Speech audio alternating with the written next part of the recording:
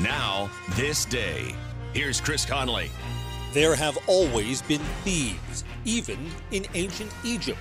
I'll tell you about the first grave robbers on this day, November 26th. Veterans, whatever you're going through, don't wait. Reach out. Find resources at va.gov/reach. That's va.gov/reach.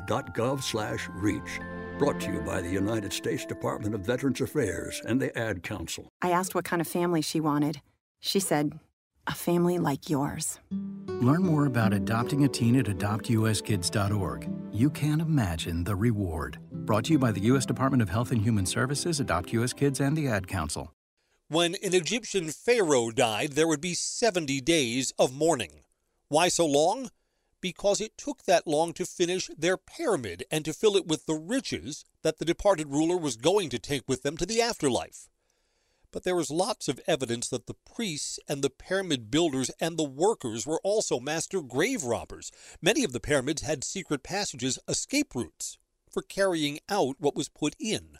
Modern anthropologists think that many of the pyramids were plundered before they were sealed, because gold and jewels, which would be impossible to sell after a pharaoh's death, were left behind. But perfumes, flowers, cats, and paper, which had practical value and could be sold, were taken almost immediately.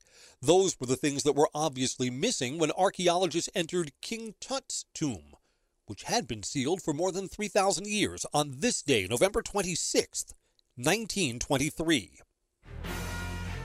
And on this day, remember that earthly riches are always left behind. I'm Chris Conley.